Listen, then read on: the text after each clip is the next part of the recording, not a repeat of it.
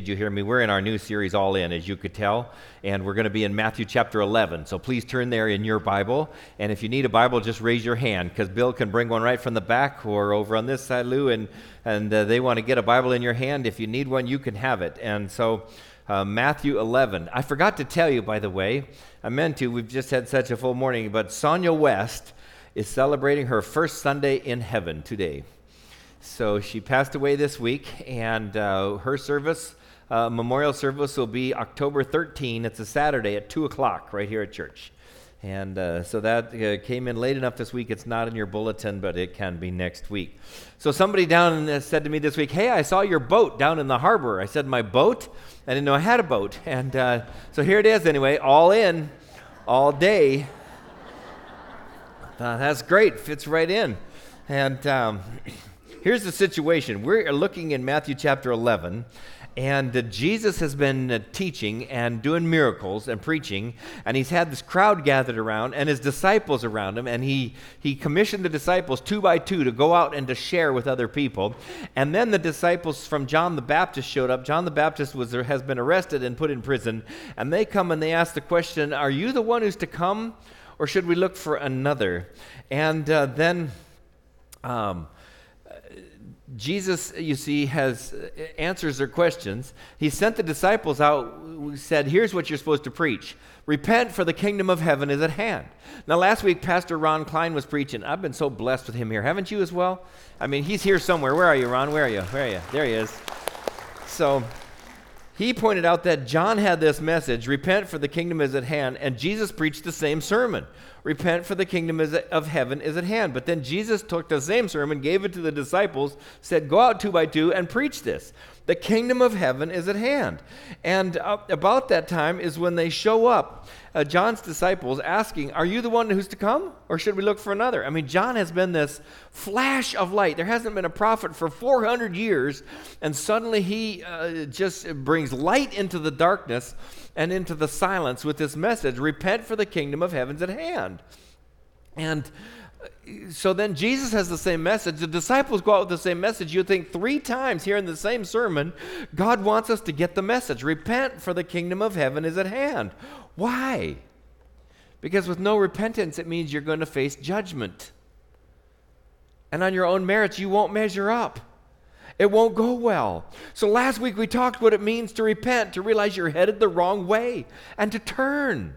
And Pastor Ron talked about the Russian church, how even during church, when somebody gets to that point of saying, "I need to repent," they'll just come to the front and pause there and to pray, even while the sermon is going on. And so if you want to try that, it won't bother me today, just for you to come stand and quietly pray, or even go to the foot of the cross and to pray, for us to be people who are repenting here, hearing God's word and saying, "God, get a hold of my heart." John's preaching has this sharp call to people to turn from their sin and get right with God. And very few people did. Very few people responded appropriately. Most of them just gawked at him. They looked at him like he was an unusual creature, like you'd look at somebody in the zoo, an animal in the zoo. He looks funny, he sounds funny, he talks funny, he's fun to watch. You never know what's going to happen next. And one day, while John was out there in the wilderness with this crowd around, he suddenly points to somebody who happened to be Jesus, and he said, "Behold, the Lamb of God who takes away the sin of the world." And at Jesus' request, John baptized him. And then John was arrested. So Jesus has been doing his miracles and his teaching, and he just says to John's disciples, "Look around. Go tell John what you hear and what you see. The blind receive their sight. The lame walk. The lepers are cleansed. The deaf hear. The dead are raised, and the poor have good news preached to them. And blessed is the one who's not offended by me." Jesus knows that John knows his Bible, so he would know all those prophecies about the coming Messiah. And Jesus is basically ticking off the list of all the things the Messiah was going to do. And then he ends with that, "Blessed is the one who's not offended by me." John wondering, is Jesus really legit? Did I waste my life? Did I do the right thing? Has my life mattered? And Jesus is saying, "Blessed is the one who's not offended, who just keeps following me, And Jesus is saying, we told him the kingdom of God is near, and it should mean something. That should signal a change. Stop what you're doing and think, am I ready to meet God face to face? What needs to change so that I'm ready to meet God? And he says it begins with repentance. In fact, look, here Jesus has just wished off his disciples. He sent the disciples of John back to John. And then we pick this story up in Matthew 11, verse 20. It says, "Then Jesus began to denounce the cities where most of his mighty works had been done, because they did not repent. Woe to you, Chorazin! Woe to you, Bethsaida! For if the mighty works done in you had been done in Tyre and Sidon, they would have repented long ago in sackcloth and ashes. But I tell you, it'll be more bearable on the day of judgment for Tyre and Sidon than for you." Ooh, Jesus is brokenhearted. His heart is broken at the response of the people who made up the crowds who heard his sermons, who've watched the miracles happen. I mean, woe to you, he says. It's not a call for vengeance. It's a cry of regret. It's a combination of compassion and of warning that if present trends continue, this will not end well. Now, we picked this up off TV, so we stole it from somebody else, but I want you to help me. You're going to have 4 opportunities to say, how's this going to end? Is it going to be good or bad? Ready? Here we go.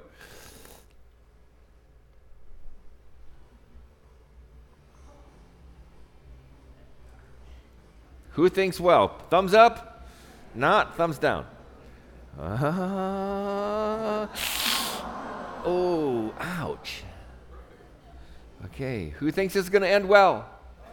Thumbs up, thumbs down. Which one? Oh, yeah.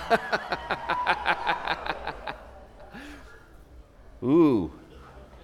Who thinks it go up or down? Ow!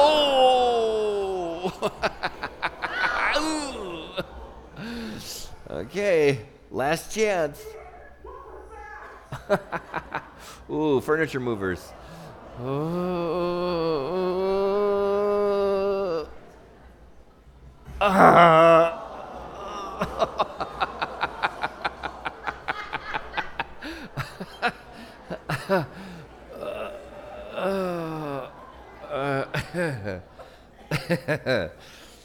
Now, Jesus has been preaching and teaching and teaching and teaching.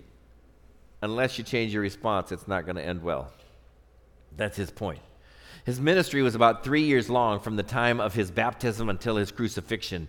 And that first year, he gathered large crowds, so it's been called the year of popularity, but it wasn't really, because the people were not responding appropriately according to Jesus. He mentions this little town Chorazin, which is about 2 miles away from Capernaum. It's the only time it's mentioned in the Bible other than the parallel story that's in the book of Luke. There's never a story that says, in Chorazin, Jesus did this or did that. But a lot of the people must have come from there. And Jesus is already asking the question here in his first year. I've been preaching and teaching and doing miracles. What difference have I made? Then he mentions Bethsaida, which is on the Sea of Galilee. It's just 5 miles away from Capernaum, which Capernaum was where Jesus had his home base. And it's right on the Sea of Galilee. It was a fishing town. In fact, this Peter and Andrew and Philip all came from there. So 3 out of the 12 disciples come from this one little fishing village. In Mark 8, there's a story of Jesus giving sight to a blind man in Bethsaida. In Luke 9, the feeding of 5,000 is placed right next to it. And so you would think those people would have repented. 3 people from there at least were able to repent. He mentions Tyre and Sidon and compares these little towns to them. They're coastal cities along the north, just north of Israel. They're powerful, sinful cities, have been for centuries. In fact, Tyre is on an island and Sidon is just up the coast, and their heathen customs have offended the God of Israel, so they've been denounced by the prophets over and over and over. This shows up in Isaiah and in Ezekiel and in Amos. And more than one theologian has talked about or written about the meaning of the city. So you have all these cities, great and small. See, God started with a Garden of Eden. And in it was the tree of life. And the Bible ends in a city, the New Jerusalem, with a river running through it and the tree of life on its banks. So early on, cities were built with walls for protection from animals or from people with evil intentions, from outsiders. And when the people of Israel moved to the promised land, the first places God had them build were cities of refuge, cities where people who were weak or disenfranchised or had a problem could run when they needed protection, they needed help. Pastor Tim Keller, who's pastored a long time in New York City, talks some about this, and he talks in Revelation 18, which is near the end of the Bible. We see that the city is a place of music and the arts.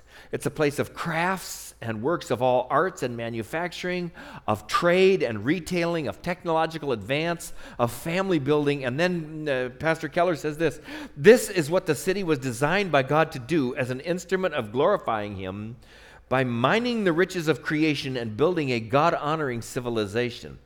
The city then has a powerful magnifying glass effect.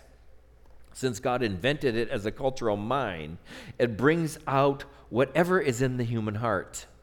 The density and therefore the diversity of the city brings out the best and the worst of the human heart. Now, St. Augustine said this: the city of God is a place where the inhabitants love people and they walk on gold. And the city of man is a place where the inhabitants love gold and walk on people. So here's Jesus comparing these little villages of Chorazin and Bethsaida to Tyre and Sidon. It would be kind of like comparing Laguna Hills to San Francisco or Aliso Viejo to Las Vegas. I mean, there's sinners in all of them, to be sure, but God is saying, you were given so much in your little town, and you had the words of God and the miracles done and your questions answered, and yet you were not moved. You were not moved to tears or to your knees or to repent. You just wanted your ears tickled. You wanted to be entertained. You went out of your way to hear John because you thought it was a show, and then Jesus, it's like you were going to the circus with your curiosity and your amusements and your next thrill. And God says, take sin seriously. Look, he goes on and says, and you, Capernaum, verse 23, will you be exalted to heaven? You will be brought down to Hades. For if the mighty works done in you had been done in Sodom, it would have remained to this day. But I tell you, it'll be more tolerable on the day of judgment for the land of Sodom than for you. You know, Capernaum was the village of all the places in the world that Jesus could have chosen as his home base for his ministry. He chose Capernaum. It's right on the Sea of Galilee. And until this reference, you'd have known that Jesus went there and he healed a guy in church on the very first day he got to town, so word probably spread pretty quickly. And then he healed Peter's mother-in-law right after church, and she served lunch, and by the end of the day, the whole front yard was full of people who needed healing, and Jesus healed them all. And so you would have thought that, and then there's constant references, he's returning to Capernaum like he's coming home. I mean, you'd have thought Capernaum was a cool place that loved on Jesus. I was kind of proud that he belonged to them. But Jesus says, you're headed for Hades. Sodom, the destroyed city of Sodom, will ultimately be better off than you. I mean, wow. Hades was originally, in Greek mythology, the name for the god of the underworld. And it becomes synonymous with the place of the dead. And when people die, there's only two places to go, heaven or hell. And it's not talking about heaven. So your choices are limited. Sodom, of course, is proverbial for wickedness. I mean, God had a friendship early in the Bible, in the book of Genesis, with a guy named Abraham. And he told him, go, and I'll show you where you're going to go. And he takes him from his home, and he brings him. And when Abraham came there, he brought his family, and his brother had died. So he includes in his family his brother's son named Lot, who was kind of a hard to love and a hard-headed kind of guy. Anybody ever had anybody like that in your family that you've adopted in? They're a little irregular, and you try and you try and you try, but you never, you know what I'm saying? They never quite get with the program. So Lot had come along, and finally his flocks and Abraham's flocks were competing for water and food. So Abraham said, we should separate. Which way do you want to go? And Lot looked up at the stony hill, and he looked down at the lush valley, and he decided, I'm taking that one. And he took the lush valley, and he moved down a little closer, a little closer, a little closer. Pretty soon he's living in the city of Sodom. And God comes to Abraham, it's in Genesis 18, and says, I got to tell you what I'm going to do.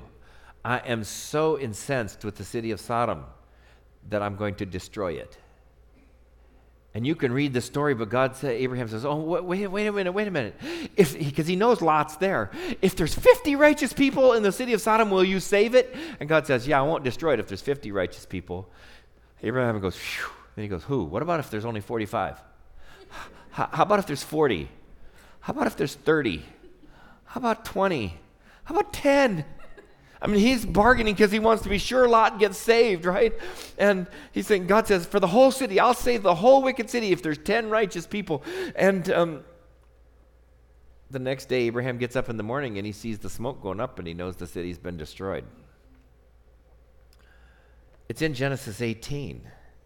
So here Jesus is saying it's going to be better for the city of Sodom than it is for you, Capernaum, on the day of judgment. The day of judgment is when you are going to be called on by God to give an account for the way you've lived your life. Every person is going to have that moment before God. And Jesus' audience has been thinking, I'm going to be okay. I'm here from Capernaum. I'm a hardworking person, and I'm Jewish. God loves us more than he loves you.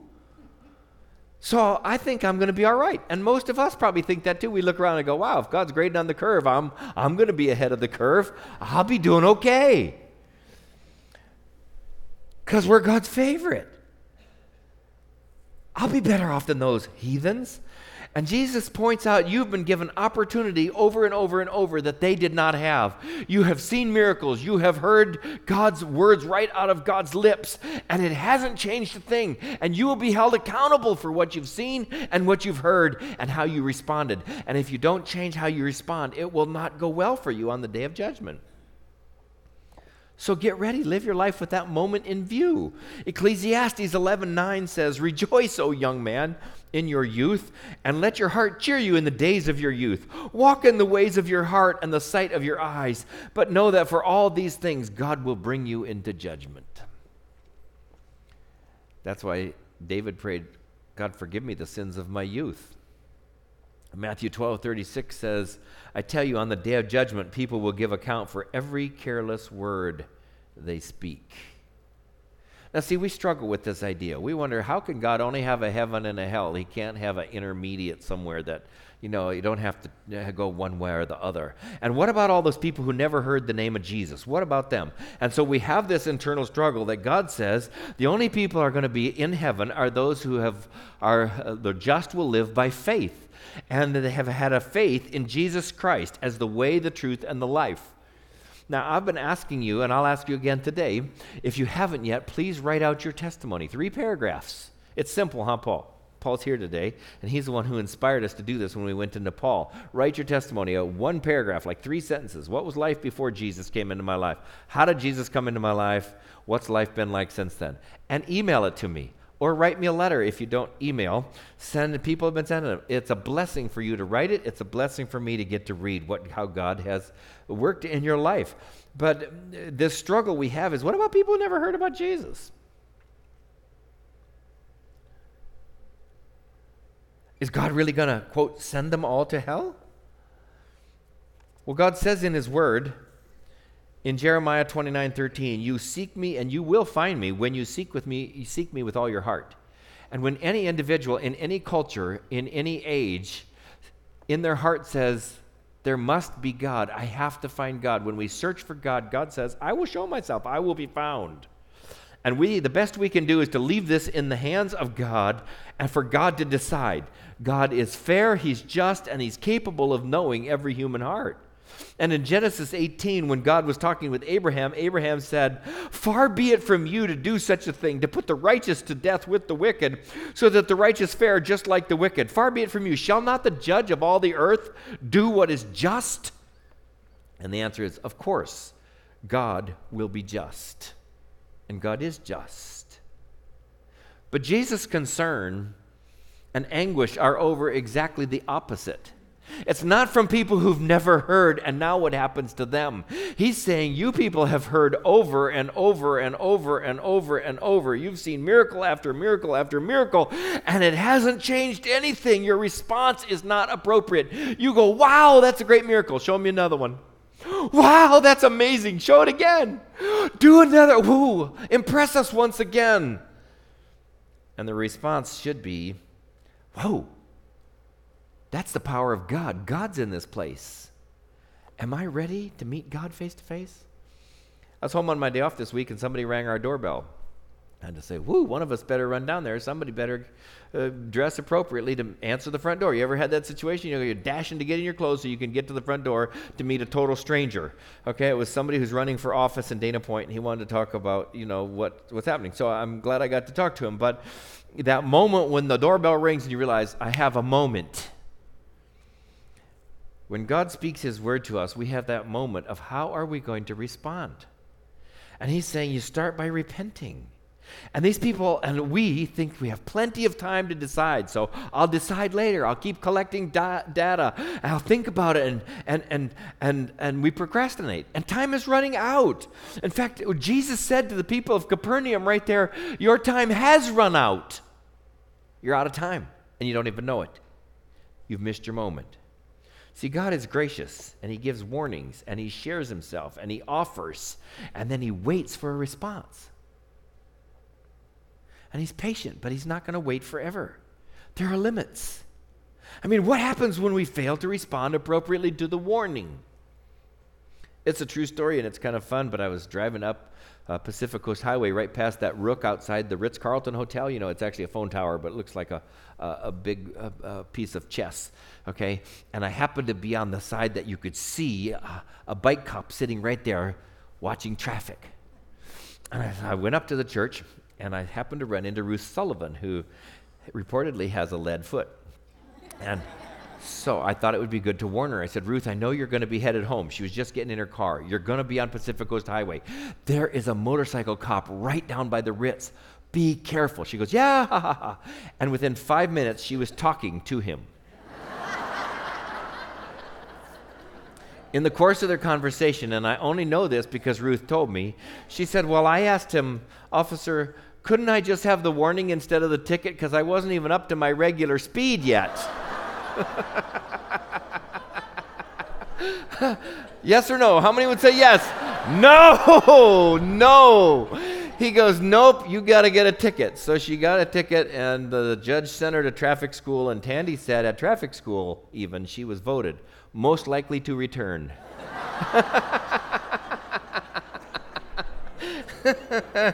How many warnings do we need? I flashed to that story when I read recently of a driver who was in a construction zone doing 120 miles an hour when he was pulled over by a highway patrolman. And after the patrolman asked for his driver's license and his registration, the driver had the gall to say, could I just have the warning instead of the ticket? And the officer said, step outside the car, please, here, and turn around and put the handcuffs on him and put him in the officer's car and took him to jail. He said, I'll show you what's fair. This is what's fair. I mean, you don't just accidentally, be on your phone or something and have your car go from 55 to 120, do you? No. And so he got what he deserved. And there were no more warnings. So God is gracious, and he gives us warnings, and he shares himself, and he offers, and he waits for a response, and he's patient. But he's not going to wait forever. There are limits. And so if you know you're outside of God's will and God's word, respond appropriately. Repent. And do it in a timely fashion. Now, at our house, we have, I don't know if your house is this way, but we have some extroverts and some introverts. And when we all get together, there's extroverts and introverts. So we've had conversation of when you're asked a question or you're told to do something, you have a certain appropriate amount of time to respond. No, it's not that long. It's 7 seconds. 7 seconds is what we've determined. And so that way, even the introverts can count, 1, 2, 3, say, well, let me think about that, or something that shows there's some kind of response. Because after 7 seconds, sorry, introverts, but if you haven't responded, they fill in an answer for you. They make some assumptions. You're communicating whether you're talking or not. You wait too long, and the question is being answered for you. And it's being assumed. I'm being ignored, or there's not an appropriate answer, or they're having an attitude or something. You got 7 seconds to answer. Now, that didn't quite work when I said to Cindy, will you marry me? I'd hacked through a little song on a piano, said, will you marry me? And then I waited an entire minute. 2, 5, 10, 25. Finally, we hear click. She says, what's that? I said, I was trying to record this moment. And so I recorded a song and Will You Marry Me and 25 minutes of silence. But fortunately, finally, she said yes. So that's a different story. So Jesus has done miracles, and the right message they were to pick up is God is here. And then the right question is, how am I doing with God? Am I ready to meet God face to face? And if you're not, well, that's where Jesus is wonderful, and he's amazing, and he's inviting you to repent, to change direction, to turn away from yourself and away from your sin and to turn toward God and to put him in charge. You know, when you first got those GPS or the Garmin, and you punch in where you're going, and then you go and maybe you don't stay right on track, and so it says, do a U-turn at the next possible opportunity. You know, do a U-turn, do an illegal U-turn, recalculating. And it's trying to get you back on track. Now, there actually is in the Bible one story of a prophet God told him, go to a wicked city. And he got there, and he told the people, repent or perish. And they listened, and they repented, and they turned to God, and they were saved. Now, I was going to talk about that, but it's coming up in the book of Matthew. So if you want to know who it is, you have to read ahead. And you can find it in your Bible. That God sent a messenger and said, repent. And people responded and repented. And God was gracious and he forgave them. God loves to do that. He loves to do that. Look at verse 25. At that time, Jesus declared, I thank you, Father, Lord of heaven and earth, that you have hidden these things from the wise and understanding and have revealed them to little children. Yes, Father, for such was your gracious will. I mean, Jesus is praying out loud for the benefit of everybody else. He didn't need to pray out loud to talk to God. But he says, God is the Lord of heaven and earth. But he's also my Father. And we have this relationship. And God reveals himself to who he would choose. And it's not based on your IQ. It's not based on who's smartest in this world. In fact, look what Jesus said. Verse 27, all things have been handed over to me by my Father, and no one knows the Son except the Father, and no one knows the Father except the Son, and anyone to whom the Son chooses to reveal him. God chooses to reveal himself to people in this world, not starting with the smartest people. He loves to do it to the weak and the not as smart, just to prove that his ways are not our ways. Just to prove that he has plenty of generosity and forgiveness to share, just to help everybody to be humble, to say, I need a Savior, regardless how smart I think I am. And Jesus and God have this special relationship of Father and Son, and they're working together. And Jesus is working in this world on behalf of the Father, and so God is going to bring people to him only through Jesus. Look at Jesus says in verse 28, his gracious invitation to you and to me. Come to me, all you who labor and are heavy laden. I will give you rest. Take my yoke upon you and learn from me, for I am gentle and lowly in heart, and you will find rest for your souls, for my yoke is easy and my burden is light. Come to me. I mean, it's an invitation. If you're feeling overburdened, you're weary, things aren't working out, you feel broken, we think, I've got this. I'll just muscle through. I'll just try a little harder. But for those who've heard the message of John or the message of Jesus or heard the disciples as they went out 2 by 2, the kingdom of God has come upon you. Repent. And that's the point to start, to see our need. You know, our greatest need we have in our bulletin even today, prayer requests. You go check. Most of them are there for things that are health or finances. And your greatest need is not your finances. It's not your health. Our greatest need is to be right with God. And the only way to do that is to come in repentance to Jesus. Somebody recently gave me a book on aging well, and I don't know whether it was a hint or it's just a real good book that they wanted me to read. But as I understood it, and some of you would be experts and could fill me in from your own personal experience, but part of the secret of aging well is knowing when to make changes. And from my experience watching people, most of us wait far too long to make changes that we need to make. And to know what to hang on to and what to let go of. And we resist change. Why would we choose change? Well, when it comes to the relationship with God, the only way to be right with God is to make a change, to start and to humble ourselves. And today, when we read God's word, how do you respond? Because to reject it, to say, oh, well, I'll think about it and I'll deal with it later, might not end well. And, you can critique how it was presented and find a loophole to hide in, but that won't end well either. And do you think you can delay or get more data or take more time? You don't know how long you have. And Jesus preaching in Capernaum, still in his first year, still living there in Capernaum, basically said, you have, by delaying and procrastinating, you have put yourself in harm's way on the day of judgment. Do you recognize that Jesus is God and that he died for you? And then he offers this invitation to you. If you're burdened, come to me for help.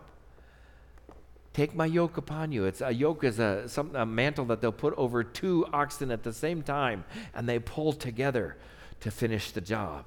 Jesus says, team up with me. Learn from me, because I'm gentle, I'm humble. You'll find rest for your weary soul. Do it today. Shall we pray? Dear Jesus, thank you for who you are and what you want to accomplish in our hearts and in our lives. I pray that we will be like the people in that one city that heard God's word. They were convicted in their heart, and then they made the changes necessary so that God was pleased with their lives. I pray that that would be us. And I pray that you will use South Shores in your hand as a tool that can be effective in sharing that invitation of Jesus of come to me, you who are labored and heavy burdened, and your promise to give us rest and comfort and peace and strength. So we come to you today. Help us with this thing of repentance, to set aside our pride and to ask for your help. Amen.